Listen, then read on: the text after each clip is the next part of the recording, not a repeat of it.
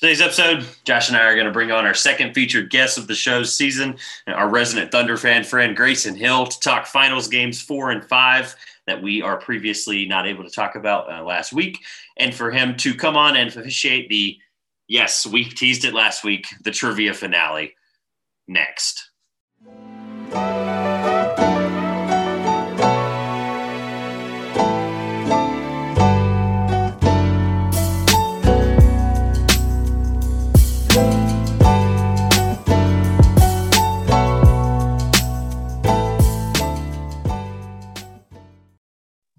Welcome back to the Two Pointers Podcast. I'm Josh. And I'm Trevor. And I'm Grayson. And we're back this week to go ahead and talk about games 4 and 5 of the NBA Finals between the Milwaukee Bucks and the Phoenix Suns. And then Trevor and I are going to duke it out to see who the winner is of trivia in the season. Trevor leads by half a point, so it's as small a margin as we can possibly get without it being tied. Trevor's fist pumping, but he probably won't be by the end of the episode. I'll just get ballsy about that and see how it goes. All right, so moving in, we're in a very different position than we were last week when Trevor asked me if I was going to stick with my Milwaukee winning the finals prediction. The Bucks now lead 3-2. Trevor, what are your thoughts? My thoughts are that I feel like we've changed the narrative about 7 times since we being the general public who watched the series, and shame on anybody who thought the series coming into it was going to be quote unquote boring. Because if you watch these two teams play all year, I mean, nobody should be surprised by how dominant Giannis Antetokounmpo is. We'll get to him and his dominance in a moment. I'll let you and our guests go through some things first, and I'm sure he'll get brought up at some point in detail. But this series just has been every bit of the roller coaster I expected it to be. Unfortunately, for my rooting interest reasons, I'm disappointed so far through Game 5. But I am happy to see how Giannis has performed as, honestly, so far an all-time great in the finals. Grayson, what are your thoughts? I thought it was pretty interesting how, down 2-0, heading back to Milwaukee, how soon we forgot the position they found themselves in against the Nets and how they were pretty much, written off as dead. And then here they are in the finals, down 2-0, and here we go again. They won Game 3 kind of as expected, defending home court, season on the line. And they ripped off 2 more after that, and here we are 3-2 Milwaukee. And now everybody's writing off the Suns as dead. Heading back to their home court. So that could be very interesting for Game 6 to see how the Suns respond. They've got to avoid the big runs like they gave up after they actually jumped out early in the first quarter in Game 5. So it'll be interesting. And as far as CP3's legacy goes, I really hope he can pull it out and force a Game 7. I think we deserve that one after the season we've had.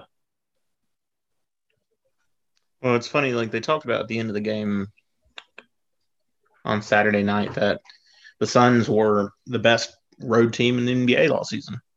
Well, now they're going back to Milwaukee, and they must win on the road if they want to win a title.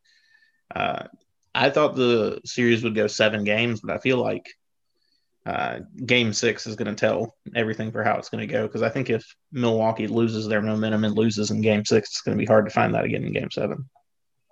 Yeah, if you're a Milwaukee Bucks fan, you're praying to all that is mighty that this game doesn't go back to Game 7 in Phoenix, where that crowd is probably going to – I'll quote Grayson on a text the other day, probably will burn the building down because at the end of the day, that arena has not felt like that since 1993 when they made it last time. And I don't even think it might have felt like that then.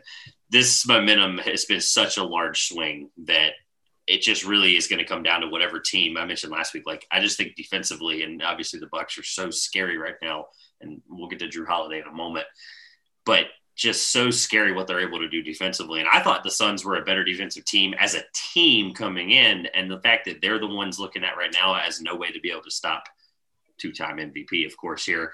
It just sucks that if you're a Suns fan, like a Sun fan, you're backed up against the wall right now. Like, I don't think necessarily the Suns feel that way because Monty Williams is a great coach. I think he controls that locker room in a way as a former player, but and it does feel like backs against the wall if you're a Phoenix Sun. I mean, you look at Milwaukee, and they're just a defensive monster all around. Giannis, who's a defensive player of the year. Holiday is first team all defense. You got PJ Tucker, who's a stout defender, was the only really defense that the Houston Rockets had during their playoff runs. You've got Bobby Portis, who stepped up and had a huge Game 5.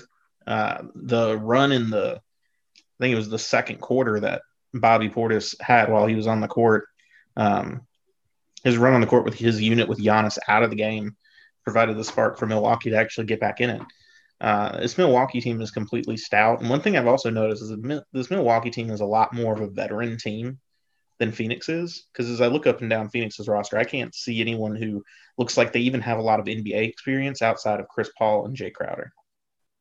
So, yeah, I think we can't brush over the fact that the Bucks, this is not their first rodeo. It is their first rodeo in the finals. It's not their first rodeo in the sense that, like Grayson brought up with the 2-0 against the Nets. Like, that's not their first beating they took in their time together. And I say them, let's just say for the example's sake, it's Chris Middleton and Giannis, because those two have obviously been together since the beginning.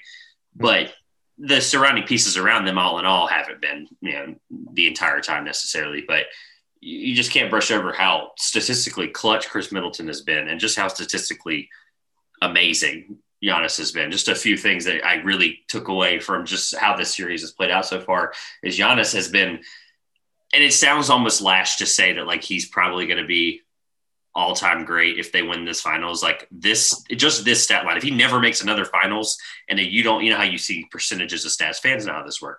If you see a percentage or you see like a, per game or whatever, it's like this year, Luka averages the most points in this playoff still through the conference finals because he played, 7 games and averaged 38, whatever. Right. But if Giannis never plays another finals game, let's say they won game 5, right? And he never played another finals game, he would leave the finals averaging 32.2 points per game on, I'm going to say this slowly, 61% from the field. That's expected of a guy like that, but that's unreal. That's like Shaq in 2000, in 2001, 2002. Good. 13 rebounds, bar none there. And then 5.6 assists. That number shocked me because it was very high. He is statistically just doing something that we haven't seen in a long time. And I think that's part of the multiple reasons why they're going to take this series ultimately. I mean, I think it's like Giannis is what you get if you take kind of the prototypical European basketball skill set and put it on an athletic monster, which nothing against the European players we normally see. They're usually not the athletic freaks that Giannis is that we see coming over. They're not 6'11". They're not incredibly strong in the paint. And then like the American players who are incredibly strong in the paint, we don't see them usually have the ability to use a Euro step, pass out of the paint, and take a lot of different routes to the basket. And so Giannis is just a whole different breed of basketball player than we've ever seen before. But anyway, the one thing I wanted to move on to, I think like we've spent a lot of time through this finals talking about Chris Paul and how great the trade was from Phoenix to bring him in, trading him for Rubio to get where we're at. And I don't think we've spent enough time looking at what Milwaukee did in trading Eric Bledsoe to New Orleans in order to bring in Jrue Holiday, which took a team who wasn't able to get past the Eastern Conference semifinals, wasn't able to crack that seal despite being the 1 seed 2 years in a row, get them to the finals and bring them within a game of winning that championship. Jrue Holiday, although his stats like through the series have been a bit of a roller coaster ride, has been an incredibly stout defender. And he has proven, I would say, essentially towards the end of that game 5, that defense wins championships. That play at the end of game 5 was, it was the best play I've seen of the playoffs, or the most memorable one I'm going to see at least. That Phoenix had all the momentum and they were coming back to probably take the lead in that game down 1. Holiday steps in to strip Booker of the ball and finds Giannis on a fast court alley-oop to ice the game. That's the kind of play that you need to win a championship, and they weren't ever going to get that with Eric Bledsoe in the lineup.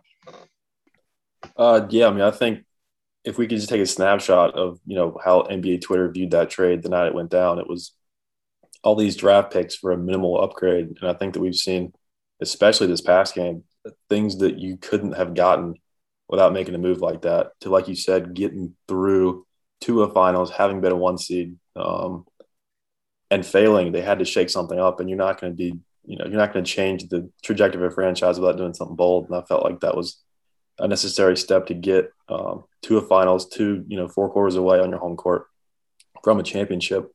And so I thought that was really a credit to, these small market teams just going all out, not playing it safe, realizing that, they don't have the allure of an LA or, any of these Florida teams like Miami.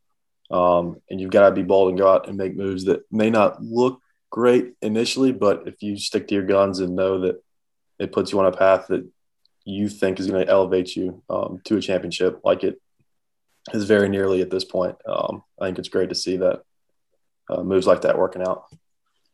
Look, that's no disrespect to Eric Bledsoe. That's really just what comes down to, on paper, we thought really it was a minimal move, like Josh said, but I think it goes beyond the fact that, there's just something that effort can give you. And I think Jrue Holiday exemplifies that part of effort. The reason I say that is because, people are going to laugh and joke about his 20 shots and shooting 20% from the field, whatever, in the early series, roller coaster ride, whatever it may be. When you put that much effort and that much tenacity onto the defensive end of the floor, you're going to struggle on offense because you're going to be gassed. I mean, granted, being able to make that play in the fourth quarter of Game 5, like Josh was mentioning, like that's a play that not many guys make. That's all defensive first team, like Jrue Holiday deservingly is. That's what he does, right?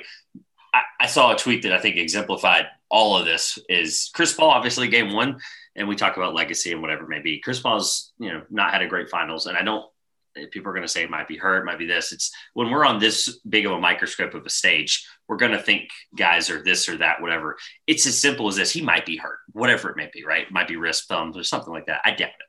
And if he isn't, so be it. But Chris was guarded by PJ Tucker in Game 1.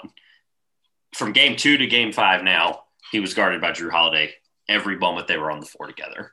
Chris Paul doesn't have an injury problem. Chris Paul has a Jrue Holiday problem. And I think that's what it comes down to.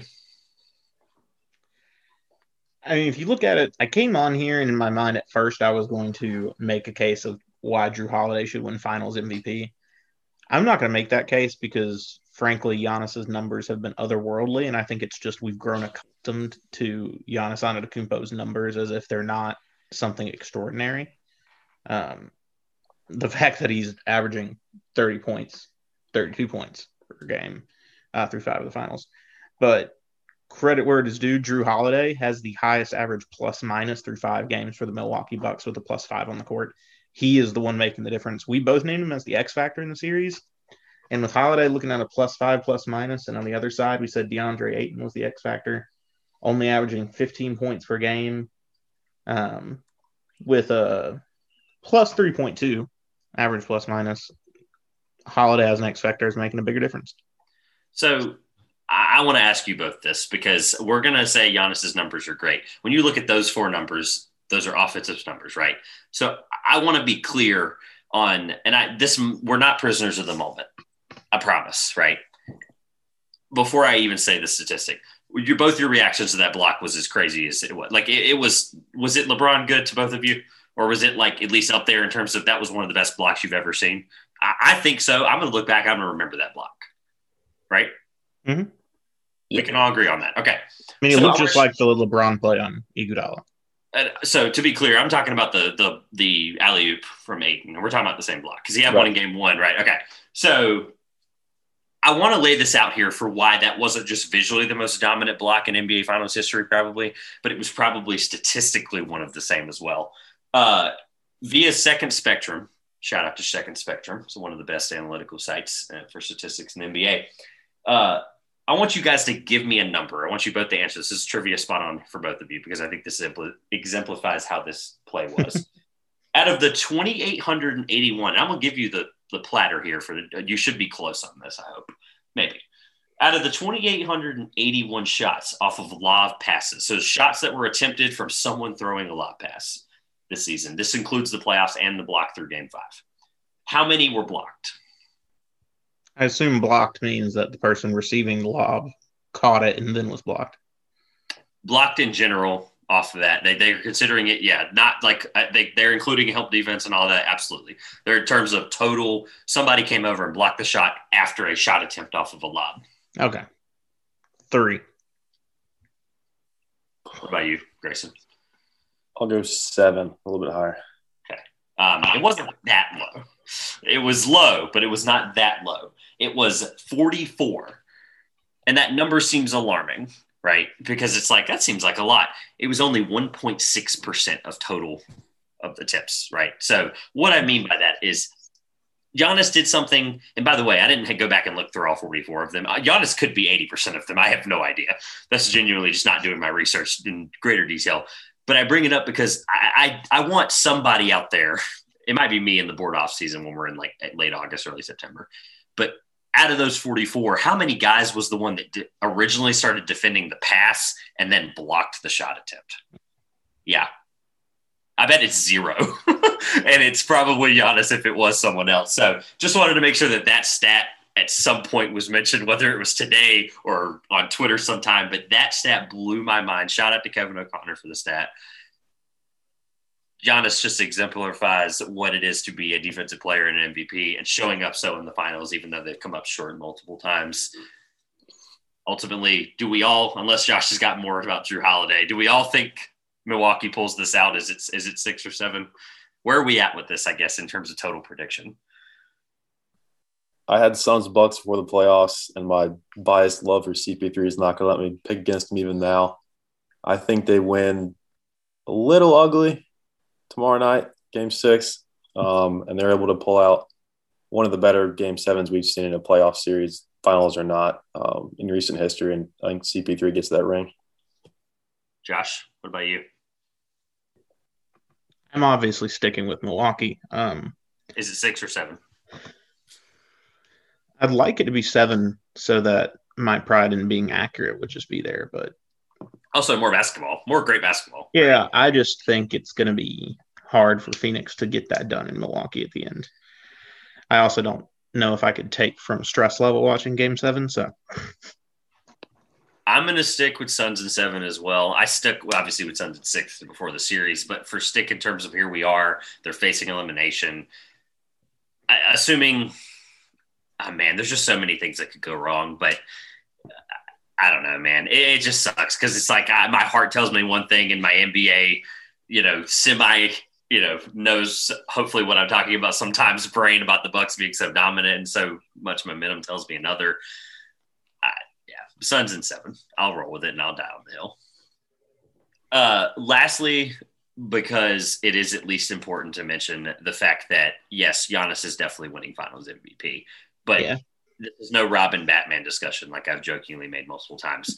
But I want this stat to Superman be and Batman and stuff. Superman and Batman. I like that. At least this playoffs. You actually took the words out of my mouth. So Chris Middleton, in the last 25 years, and I think one of you or both of you have probably heard this stat by now. It came out like 4 days ago or 3 days ago.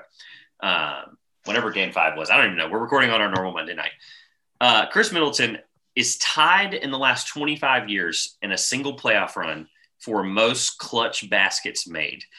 For the listeners that don't know what clutch baskets made is, that's 15 of them he has in the final 2 minutes of fourth quarter or overtime. Think back to the Heat series. He made that one in overtime that basically sealed the fate of the Miami Heat, which their fate was sealed the moment they entered the playoffs. That game 1 fate sealing. Game 1 fate sealing, absolutely. They sealed it the moment they made the playoffs. So, sorry, Heat fans. But no, Chris Middleton is tied, and I left out who on purpose. Chris Middleton is tied with LeBron James in 2007, the same LeBron James that got that, let's just say, Cleveland team, for the sake of not being too harsh, that Cleveland team to the finals. And their path wasn't hard. Let's be honest. This Bucks path was a lot harder. And Chris Middleton has got them there. So wait. So Chris has been an anomaly. You're telling me that Zydrunas Ilgauskas wasn't taking the clutch time shots for Cleveland 2007? Nobody was, except for LeBron. Sorry, I had to cry. So Big Z is going to be forgotten about all time, honestly. He was 7'3". It wasn't like he wasn't a big presence for Cleveland in that run. I believe multiple defensive team as well. He has multiple of something, and I'm not going to lie, it slipped my mind. But I would like to say that Cleveland team is not as bad as people think it is. It's not great, but it's not as bad as people act like it is. I would say it's probably the worst to make the finals in the last 25 years. That's kind of the same. Probably, but it's not it's not as bad as people tend to say. Grayson, are we missing one? Is there a team that's worse than that? Am I crazy? I've been trying to think. They just seem like the 04 Olympic team of finals teams. The Pistons going into that playoff run to play the Lakers. Better than the Orlando Magic team that went to the finals? Yeah. Oh, yeah. Yeah. That Magic team was disgusting. That Magic team probably should have won a title at some point, but just I mean, it's great, but it's generational one of luck. those teams that you look back and you're like, it seems that because you had Dwight Howard and then your next best players were Jameer Nelson and Hedo Turkoglu and Rashard I don't think Lewis. history is not going to be kind to that good roster either. Yeah. Yeah. I mean, It's like you remember, I mean, Hedo Turkoglu shot like 45% from 3. He wasn't messing around. But my thing is that Pistons team was coming into the playoffs was looked at as like they're not winning anything. So, I mean, but that Pistons roster looking now forward multiple years. loaded. Yeah, like they were good, man. They were good. So I love how we got on a tangent about finals teams because here we are with the like two most improbable coming into the season, right? Bucks not necessarily right. Small market team and a team that's a fairly large market that hasn't been there since the 90s. Hasn't been good. I'm glad you hasn't made clarified playoffs that. in 10 years. Glad you clarified that because I hear people on Twitter all the time and other circles as well, like say it's two small market teams. I'm like, it's definitely the Suns aren't not small market. I've heard that, and I want to be clear that that's not the case. So they're not like the Suns. I mean, they're not like a top 5 market team. It's not like they're a California team or anything, which we're used to just seeing California teams in the Western Conference every single year. At like literally every year, actually. I mean, I can't remember the last time a non-California team won the Western Conference, but they're not. Yeah, I wouldn't call Phoenix a small market by any means. It'd be like if Atlanta made the finals and people were like, "Man, got a small market team from the East." Yeah, but they were even talked about like that for a little bit there. People kept saying small. I'm like, they're not. They just haven't been in the limelight in 8 years. They're a relatively small basketball market, but they're not. Yeah. It's not like we're talking about Charlotte here. All right. Well, before we get into trivia, we wouldn't have a Thunder fan on. Okay, first of all, like OKC Thunder, to be clear. Speaking of small markets. Speaking of small markets, right? Seattle relocation there. We would not at least ask, I've got a draft question prepared. I don't know if Josh has anything prepared, but we at least want to know, just assuming that, and I think there's a move happening. I don't know if it's the Thunder. I've mentioned Thunder Cavs before as two teams that kind of just wouldn't surprise me. But assuming, let's say the draft just order-wise stays the same right this moment, and we assume Cade goes 1.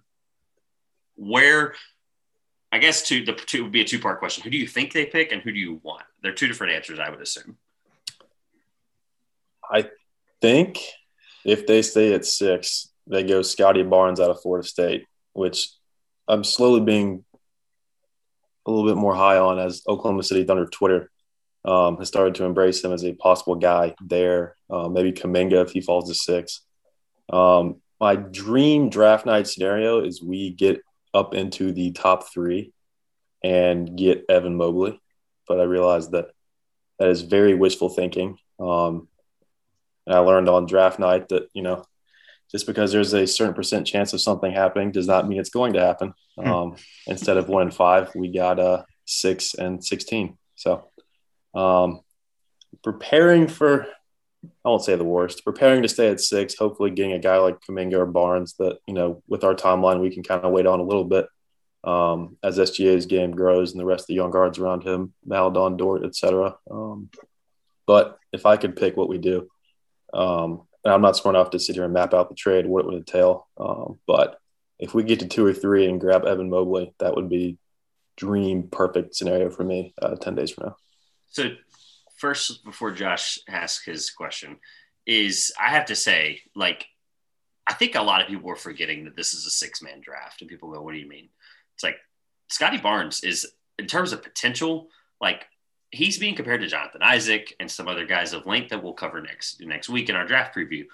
But I think a lot of people don't realize as well, like, what is an extra – he's a way better scorer than Jonathan Isaac. I'm just throwing that out there as like the length comparison, right? So I think a lot of people forget, and like that's why I think it's fun to ask that question at 6 because somebody's falling. I mean, it's a matter of, is Barnes falling because he's really the 6th guy? It's not really a fall, right? But like, is Suggs falling? Right? Is a guy that's a little bit older? Like, what are we looking at here and going? Jalen Green's not falling. I can tell you that. Like Yeah, I'm absolutely. gonna spoil my take next week. Like Jalen Green's not going anywhere, and he might be too. Like I know that the Rockets like look at Mobley as like, and this is my second thing is I know you said Mobley or whatever. Like you're not going to pry the second overall pick when they have an opportunity to take. I'm not calling Mobley. Let me just be 100% clear. I am not calling Mobley a comparison to Olajuwon and Sampson, but they are a franchise in Moses Malone and guys that they have had a lot of all-time great centers. Yeah. Are they going to pass up Yao? Thank you. This is the second time I've forgotten Yao. Thank you, Josh. But my point is, are they going to pass up again or not? In this case, are they going to not pass up again on a guy that could be all-time great at the big man position? Probably not. So I just love the intriguing thought there. We are talking about the team that traded Clint Capella to Atlanta for Robert Covington. Current style, yeah, that scares me. And the Clint Capella that was a dominant big man through the season and getting Atlanta to the Eastern Conference Finals. So, yeah, that's why I've been like, I'm not shocked that the Tide is switching to Green here. I was thinking like Houston should pick Mobley, but like the way their front office wants to design a team, it's just going to flip to a guard. Grayson, I do have one question for you. I hadn't thought of preferred or anything, but I do have one thing that's burning in my mind. All right. Why are you a Thunder fan? Oh, I like that. Or how did you become one? I make it not sound like in a bad way. I don't think anyone would. I know the feeling of being a fan of a team like this. But when I first really started watching the NBA consistently as a kid, I loved the Seattle Supersonic uniforms. I thought they were the best uniforms in sports. And the next year, they relocated to OKC and became the Thunder. And at that age, I didn't really understand what that meant. I thought the Supersonics like folded and were gone forever. And then I realized that that's not how that worked, and they were just going to be in a different city. And I kind of followed Kevin Durant, unfortunately, to the Thunder. They drafted Westbrook that first year in OKC. So not all sellouts, but yeah, and just kind of stuck with them from there. And here I am years and years later. Like I said, high pain tolerance, been a lot of close calls, near misses, things like that. But we still got Sam Presti, so we got a chance. So I'll stick around a little bit longer. It'll all be okay. Coming from someone who survived a 7-59 season and now is rooting for LaMelo Ball as a starting point guard, it gets better. 7-59 season with a team that was a completely different like logo and everything. It was so bad they had to change everything. Before we get into trivia, that's not the reason that things are changed. But we're not going to get into that. I still have a Bobcats jersey still there. I know. Can either of you name the player that was the highest scorer that season for the Charlotte Bobcats? Leading scorer when they went 7-59. Gerald Henderson. It's Gerald Henderson. Yeah. How much did he average per game? Like maybe 14 or more. I don't really know. 14 and a half. Oh! Wow. Let's go. That's sweet. I did not. That team was awful. Shout out to Sporkle for all the quizzes, man. I saw a picture the other day of that team. It was just like 3 players from it that were selected to the side. And I know that. And I was like, I think the one in the middle is Brendan Haywood, but I honestly have no idea who those other 2 guys are. Backup center for the 11 Mavericks. I'm like, I don't know who these guys are. Stunt doubles from like the operations department. Yeah, I guess. That was so bad. That was Kimba's rookie season too. One thing I just want to say to conclude Grayson's fan story is like Josh and the listeners know this by now. Like, there's a couple things I just love as a sports fan. A couple things being X factors. I love origin stories of fandom. That was really where I was getting to. And then just in general, just I love like sob stories about guys that like became number 1 overall picks. It's like just little things that just warm your heart, right? But no, I love how fans can become fans of the most random teams in the most random places for the most random reasons. So I love the fact that it came down to a hot take. I didn't really like the jerseys, but it came down to a jersey, and here we are. I love the Sonics jerseys, Grayson. I like some of them, to be clear. I like some of them. There's a couple I'm just not a fan of, but that's awesome to hear. So are we ready to – this format, by the way, let me just be clear to the listeners. This format is going to be good for only 2 reasons. One, they can play along for the first time ever, really, because the format's tough to play along when it's like 9 choices of answers. This is a multiple choice format for the most part. The listeners can play along, but otherwise they're going to have to sit through a lot of silence. I will cut it down as best I can. I will make that promise. I will sit through it all and cut it out and make sure it fits. But There won't be much after question one. Josh and I humming and hawing about the answers. We want to obviously get through the answers and see the score. Grayson, you're going to have to fill in commentary. Yeah, you're going to have to That's really fine. roll with this. So this is going to be fun. Let me get my notepad to make sure I write the answers. Ladies and gentlemen, this is the main event of the evening. And now, it's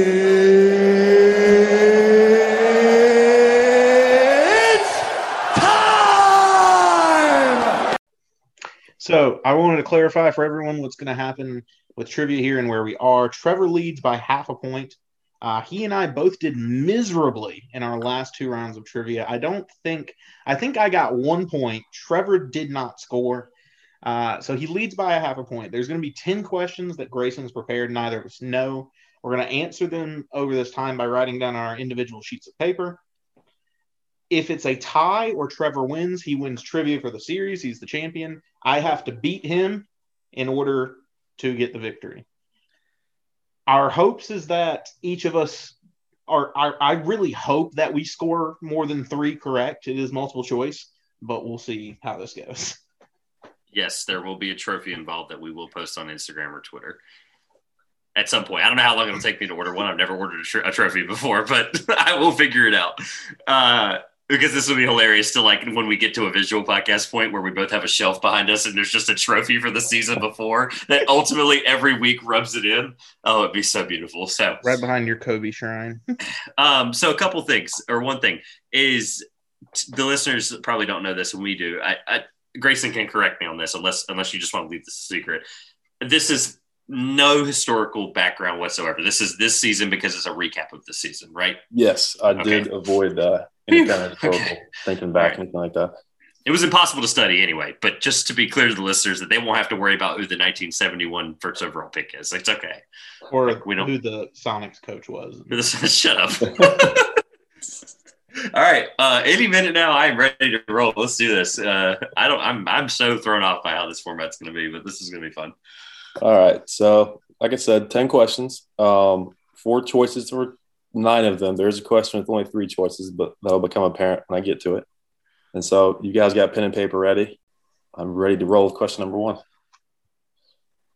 A lot has been said about Chris Paul, this being his first finals in his 16th season. And if you look up and down the rosters, there's a lot of young players that maybe haven't been this far. Who is the one player in this finals that has appeared in a finals before this season?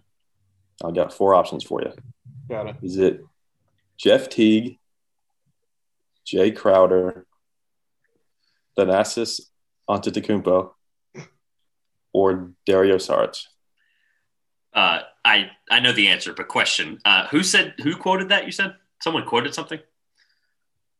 Or what was the beginning of the question? How'd you ask the question? It was like, what was it? Yeah, just one of the storylines this finals has been Chris Paul in his first finals in year 16. Got it. All right. I wanted to make sure I heard the question right before I answered it. Yeah. All right. I guess we'll just give like a thumbs up. The listeners won't see this. It'll just, like I said, be blank pause between your questions, but they'll basically be able to, I'm going to cut it where it's basically you ask the question, you ask the next question, you ask the next question. Because give me some sort of sign you guys are ready, and we'll have y'all flip your answers and see who got it. Are we going to do this right now or are we going to do this at the end? Josh, we didn't ever talk about this. Well, I think it would be fun to do it as we go. One time. All right. Kind of reveal it. That way there's pressure building up. All right. Yeah. Total points. That's right. Let's do it. Total points, obviously, because I'm up half. So go ahead. Grayson, you just tell us who to reveal first and we'll reveal our answer. Let's start with Trevor. He seemed confident. Right. It is the first one that came to my mind. I didn't even listen to the answer choices. It's Jay Crowder. I can't really show that, but Jay Crowder. Before the answer choices, I also wrote Jay Crowder.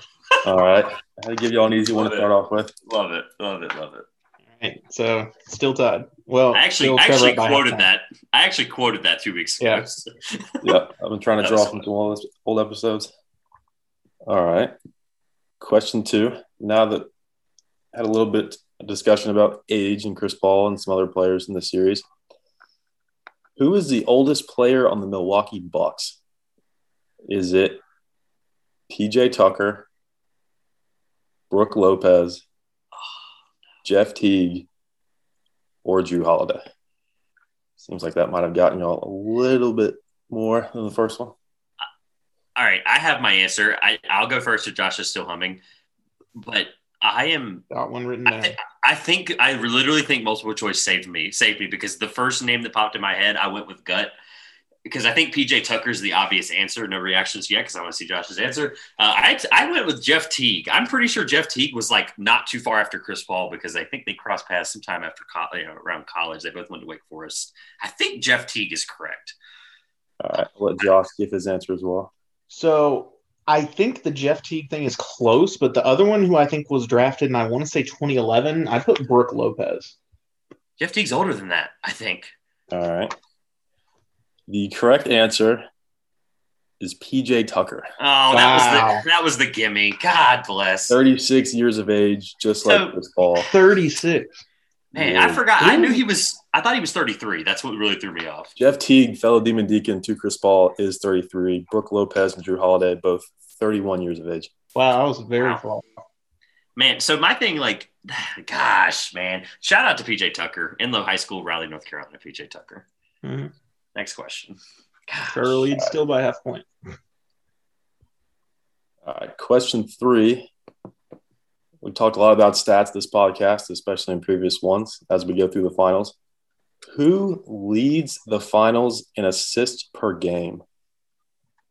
Is it Giannis, Chris Paul, Devin Booker, or Jrue Holiday?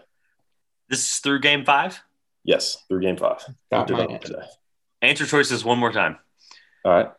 Giannis, Chris Paul, Devin Booker, or Jrue Holiday? I swear if it's anyone other than Chris Paul. I'm going to go with Chris Paul because I swear if it's anyone other than Chris Paul. All right, so, Josh, who you got?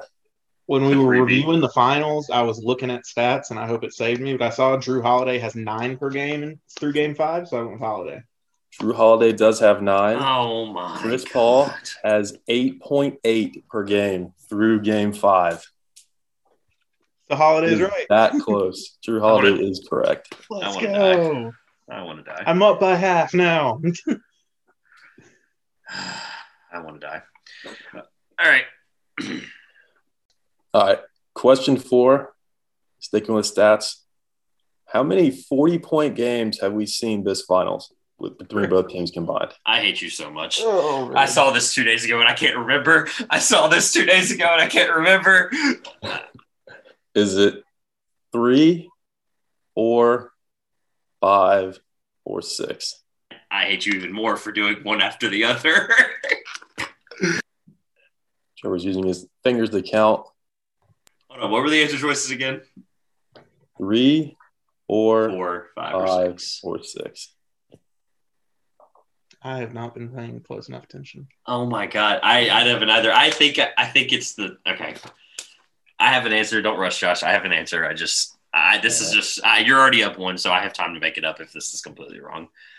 This was a stat news question, so I really hope Trevor got this one. I haven't been on Twitter much in the last 2 days. So my thought process was Devin Booker definitely has 1, only 1.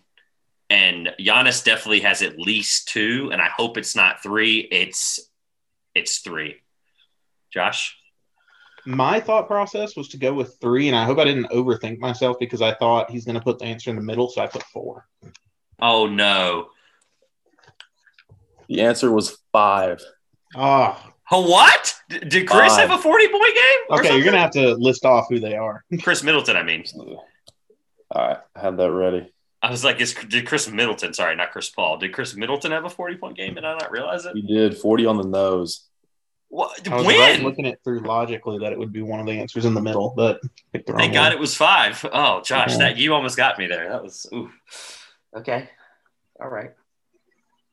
While Grayson is pulling that up, it's 3 or 4 questions. Josh is up 1 point. Half of a point. Or half of a point. Sorry, yeah, you're gonna have to because you did this stupid half-point question. Little did I know it might actually mess me up in the end. But I mean, it's the half-point question is why we don't need a tiebreaker in this. I know, I love it. Tiebreaker would have been awful. It would have been like name as many guys that started in the last 10 years in the finals or something. It would have been 30 seconds. That would have been a great question, actually. Saving that one for later. All right, what is it?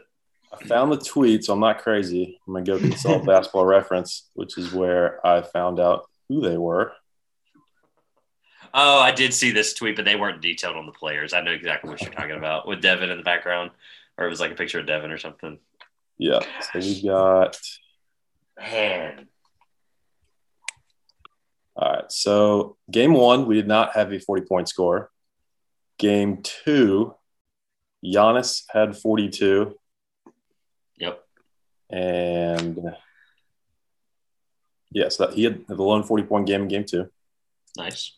And then game 3, Giannis followed that up with 41 points in the blowout victory. But yeah, it was only him in game 3. So 2 for Giannis through 3 games. And then I think we're getting to the duel. Devin Booker dropped 42 in a game 4 loss. Game 4, yep. But our friend Hunter's favorite player, Chris Middleton, had 40 on the nose. Of course he did. Which was the 4th 40-point game. And then, of course, game 5, Devin Booker, 40 points in a loss once again to be the 5th player. I didn't know he had 40 in game 5. Yeah. I also didn't remember any. Like, I also thought it was 3 games, but I just guessed 4. All right. Cinco, let's roll. Let's do this. Man, I'm so mad. All right. Question 5. This is the one with only 3 answer choices. Big part of the Bucks' comeback in the series and several of these games has been their timely 3-point shooting. I'm going to list 3 players. I need you to tell me which one is not tied for the team lead in 3-pointers made for the Bucks. There are 2 of these players tied with 15 threes made through 5 games. I'm going to list off 3 Bucks players. I need the one that is not one of those 2 with 15 3-pointers made to this point. Chris Middleton, Jrue Holiday, or Pat Connaughton. Which one is not tied for the team lead with 15 3-pointers made to this point? Weirdly, those are the 3 choices I thought you were going to give. I thought Bobby Portis was going to be a weird wild card. If you had gave 4 answer choices as Bobby Portis being the 4th, I think I might have gotten it wrong. I'll be real with you. Josh, go first. I think Pat Connaughton is a misdirect, so once again, I've said Jrue Holiday. I also went with the same sneaky logic. I went with Pat Connaughton, who made a lot of threes in the prior series, and Jrue Holiday had that awful game. So I'm assuming awful game meant he missed a lot of threes, and it's Jrue Holiday, I hope. You guys both got that one. It is Jrue Holiday. He is not. I knew Connaughton went off from early. Yeah, he and Chris Middleton both have 15 3-pointers made through 5 games for the Bucks. Quit being so smart, Josh, please. I'm only up half a point. Like, I'm barely holding on to this lead. All right, we're halfway through. It's still anybody's game. My heart's pounding. I know. Me too. All right, question 6. You guys have probably seen at least some mention of this. Devin Booker has broken the record for most points scored in a first playoff run. That one felt too easy. So who in this playoffs established themselves as 4th all-time in points scored in their first playoffs? Oh, crap. Wait, their first playoffs, not finals? First playoffs in total. Most points scored in their first playoffs. Was it DeAndre Ayton, Trae Young, Luka Doncic, or Kevin Huerter? Most total points in a first playoff run. Trevor, show your answer first. Seems like another one you might be split on. Please, stat muse not have failed me. It's Trae Young. Yeah, I don't think it can't not be Trae Young. Yeah, it was the answer choices. Dang it. I actually knew that. Dang it. It is Trae Young. I'm so bad. All right. I asked total because I was thinking Doncic, and then yeah, this would not be his first playoff run though. That was a good one. I forgot that. I knew that. See, I was like, oh my God, please don't. I was hoping one of y'all would fall for that. I threw Kevin Huerter in there just because he had a long playoff run also, but not on Trae's level scoring. Too many like Trae Young 30-point games right now, dude. But dang it. Yeah, that was a good one. All right. Moving away from the finals a bit, but still sticking to this season. You guys had a pretty solid amount of airtime on the coaching carousel this season. It Not deserved counting the Atlanta Hawks, who had an interim coach be made full-time coach, much deserved. How many head coaching openings were there this season? Oh, gosh. I hate you so much. Is it 4, 5, 6, or 7?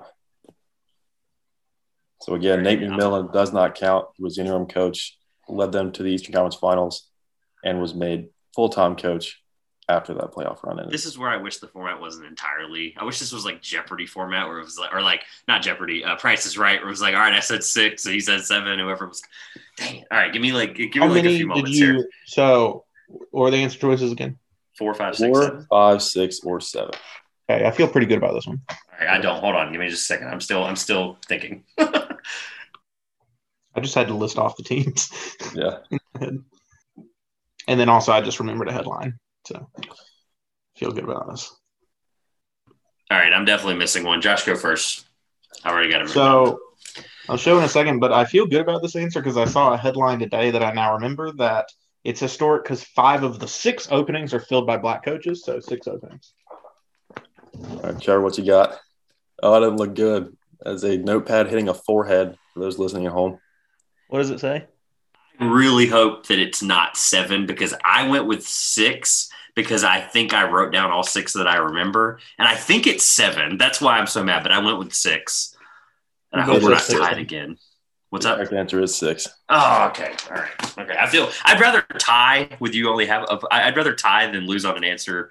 I'm so – God. First seen someone so upset. Good question, right? Well, I got 3 more, and you need to lose. You need to miss one. So I need to get 2 5 right out of 7 so far. I've done way better than I expected. Trevor's gotten 4 out of 7. Leaves me with half point. Yeah. Yep. All right, getting into late stages now. Question 8. How many regular season games were played this season in the modified post-COVID schedule? Normally 82, but obviously short off-season, things like that, they had to adjust because of COVID. Different game total this regular season. Was it 70 games, 72 games, 75 games, or 78 games? Again, normally 82, but in the after effects of COVID, they had to adjust this season as well, and they altered the number of games played in the regular season. I hope no fan anywhere had to learn something from this question. I really hope not. At least the 82 game thing. All right, Josh, what do you got? I mean, I thought this one was easy. 72. Yeah, it was 72. We didn't have to spend time on it. Yeah. All right. That's a freebie. All right. So, question 9. If I get this right and Trevor gets it wrong, it's all over for him. But as long as he gets it right, it comes down to the last question. I might not even get to my Olympic bonus questions. Or G League players. That's the 10th one. Oh, God. All right, second and last question. You guys mentioned my beloved Oklahoma City Thunder earlier. I knew you were going to do this. I almost went back and read their basketball reference page just to be safe. They do have the most picks in this upcoming NBA draft. What I need to hear from you two is how many total picks between both rounds do they currently own in this year's draft? Thank God for multiple choice. Is it 4, 8, 5, or 6? What? Did you just say 4, 8, 5, or 6? I'm trying to switch it up. I've had a couple numbers in order. I'm trying to throw you guys off with this one. Answer choices one more time. 4, I'll do an order this time. 4, 5, 6, or 8 across the full 60-pick draft before Sam Presti works his magic and brings Cade Cunningham back to Oklahoma.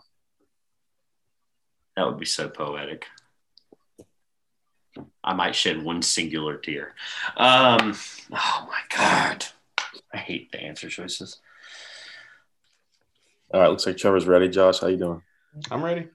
All right. I'll go Josh first. If it is 8, I will gladly lose because that's ridiculous. I said 6.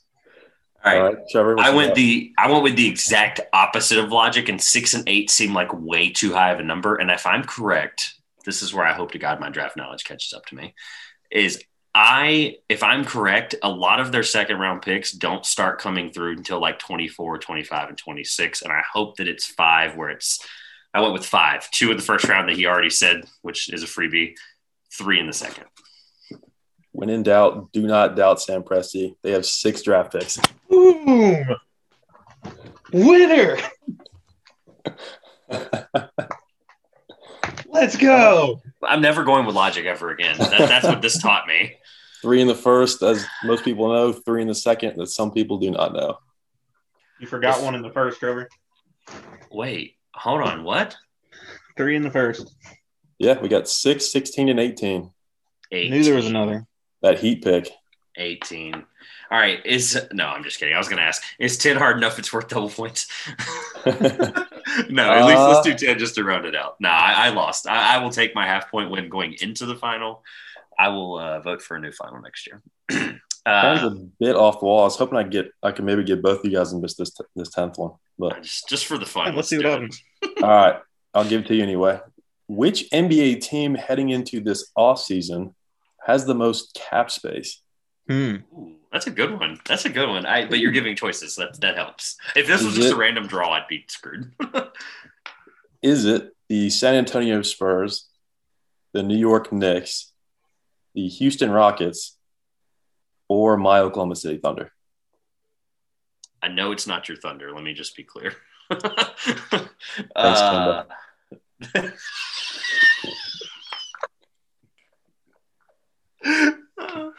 Okay. I'm glad it didn't come down to this. Me neither, bro. I thought I wasn't alone. All right. I'll put it last. So the options were Spurs, real interesting. who, Rockets, and Thunder? Rockets, Thunder. Spurs, Knicks, Rockets, Knicks. Thunder. Dang. God, is it really the New York Knicks? Oh, God. There's always so much buzz around the Knicks. I just don't feel like that can be. They had a very unsuccessful 2019 attempt to buy a decent team. I don't know if I'm right, but my gut says Rockets. All right. Trevor, what you got? I hope that James Dodo Dolan does not have $880 million like he probably does this offseason. I'm pretty sure because of all the swirling cap space news, it's probably the New York Knicks. It is the New York Knicks. Are you kidding? I'm so angry. I'm like, Josh, close the show out. I'm done. This is so stupid. I got to – it was a Thunder draft question. All right. Half a point winner. Oh, my God. I can't believe Got 7 out of 10. That's way better than the 3 out of 10 I expected for myself. I can't believe it came. I'm studying second-round draft picks for the rest of my life as an NBA. Well, you didn't miss the second round. You missed the first. Yeah, I didn't realize that Yeah. at first either. I thought he missed a second round pick, but no. My thought process, though, for real, was like, there's so many seconds. And I'm going to double-check after we're done recording. I'm going to double-check the second-round pick thing. I'm pretty sure there's a lot in, like, 24, 25. But We have about 20 the next 3 years, but that are seconds? no, not actually. Oh, It okay. seems like it. I was like, oh, my God. 15 We're gonna draft- roster spots. We're going to draft every player in Europe and have our own EuroLeague team. That would be the most Hey, I mean, outlandish do thing what ever. Luka Doncic is trying to form Team Yugoslavia down there in Dallas. And We're probably going to draft every single one of them and keep them there for 5 to 8 years. Nice. When Poku's 25. All right. Well, this has been 25 fun. is not prime yet, so. Nope. This has been fun, man. I'm so angry. Be on the lookout this offseason for obviously more featured guests and more. We're going to do a trivia format this offseason, hopefully when we have nothing to talk about in late August, early September, when there's nothing to talk about until the beginning of a regular 82-game season. We'll probably be doing some trivia episodes that we'll be featured on, as well as just having people on to just ask them fun themed trivia. I think it'd be awesome to do. Josh or Grayson, anything before we I want to obviously preview next week for a moment here, but anything else before we roll into what we're doing next week? No. When am I getting my trophy? Sometime within the next when does the next season start? About 3.5 months, sometime before then. Yeah. It'll be on Twitter, Instagram, wherever we'll be able to post it. I don't look for it too quickly in the mail. Anything else, Grayson, before I roll through what next week's looks like? No, just in Sam Presti, I trust. We're 10 days out. I already can't wait to see the next round of young guys that we get added to the roster. All right. Well, it'll be a fun draft and a fun keeping up with it here. Rolling right into the draft because it's something that we want to make sure our listeners know. Next week will be obviously entirely draft preview. Grab popcorn, grab whatever drink. It's not going to be your typical Two Pointers Podcast hour format. There will not be a time limit. And when we get done with everything we have on the books, that will be when it ends. Give or take, I hope it's not 3 hours, but it'll probably be sometime in that range there of 1 to 3. The draft episode, we're going to cover a couple things. Obviously, we're going to cover, we've already mentioned our top 5 picks. And we're going to go over a couple different team needs across the board, what we think the biggest needs for certain teams are. One player to be taken outside the lottery with the biggest impact, and overall, just hit on the biggest storylines. And then Josh and I will be live reacting to it together in person and bringing it back to you the week after. We'll be a little bit late. I will be coming back from vacation. Poor timing on my part. Vacation, draft, and free agency all in the same week. So August 3rd or 4th or something is when you'll be looking for our actual thoughts on everything with the NBA. So it's been a fun episode. Josh, close us out. I'm done. I'm mad. This has been the Two Pointers Podcast. I'm the trivia champion, Josh. I'm the second place. Shut up. This is stupid. I'm Trevor. I'm resident Oklahoma City Thunder draft expert, Grayson Hill. And this has been the Two Pointers Podcast, and we will see you soon.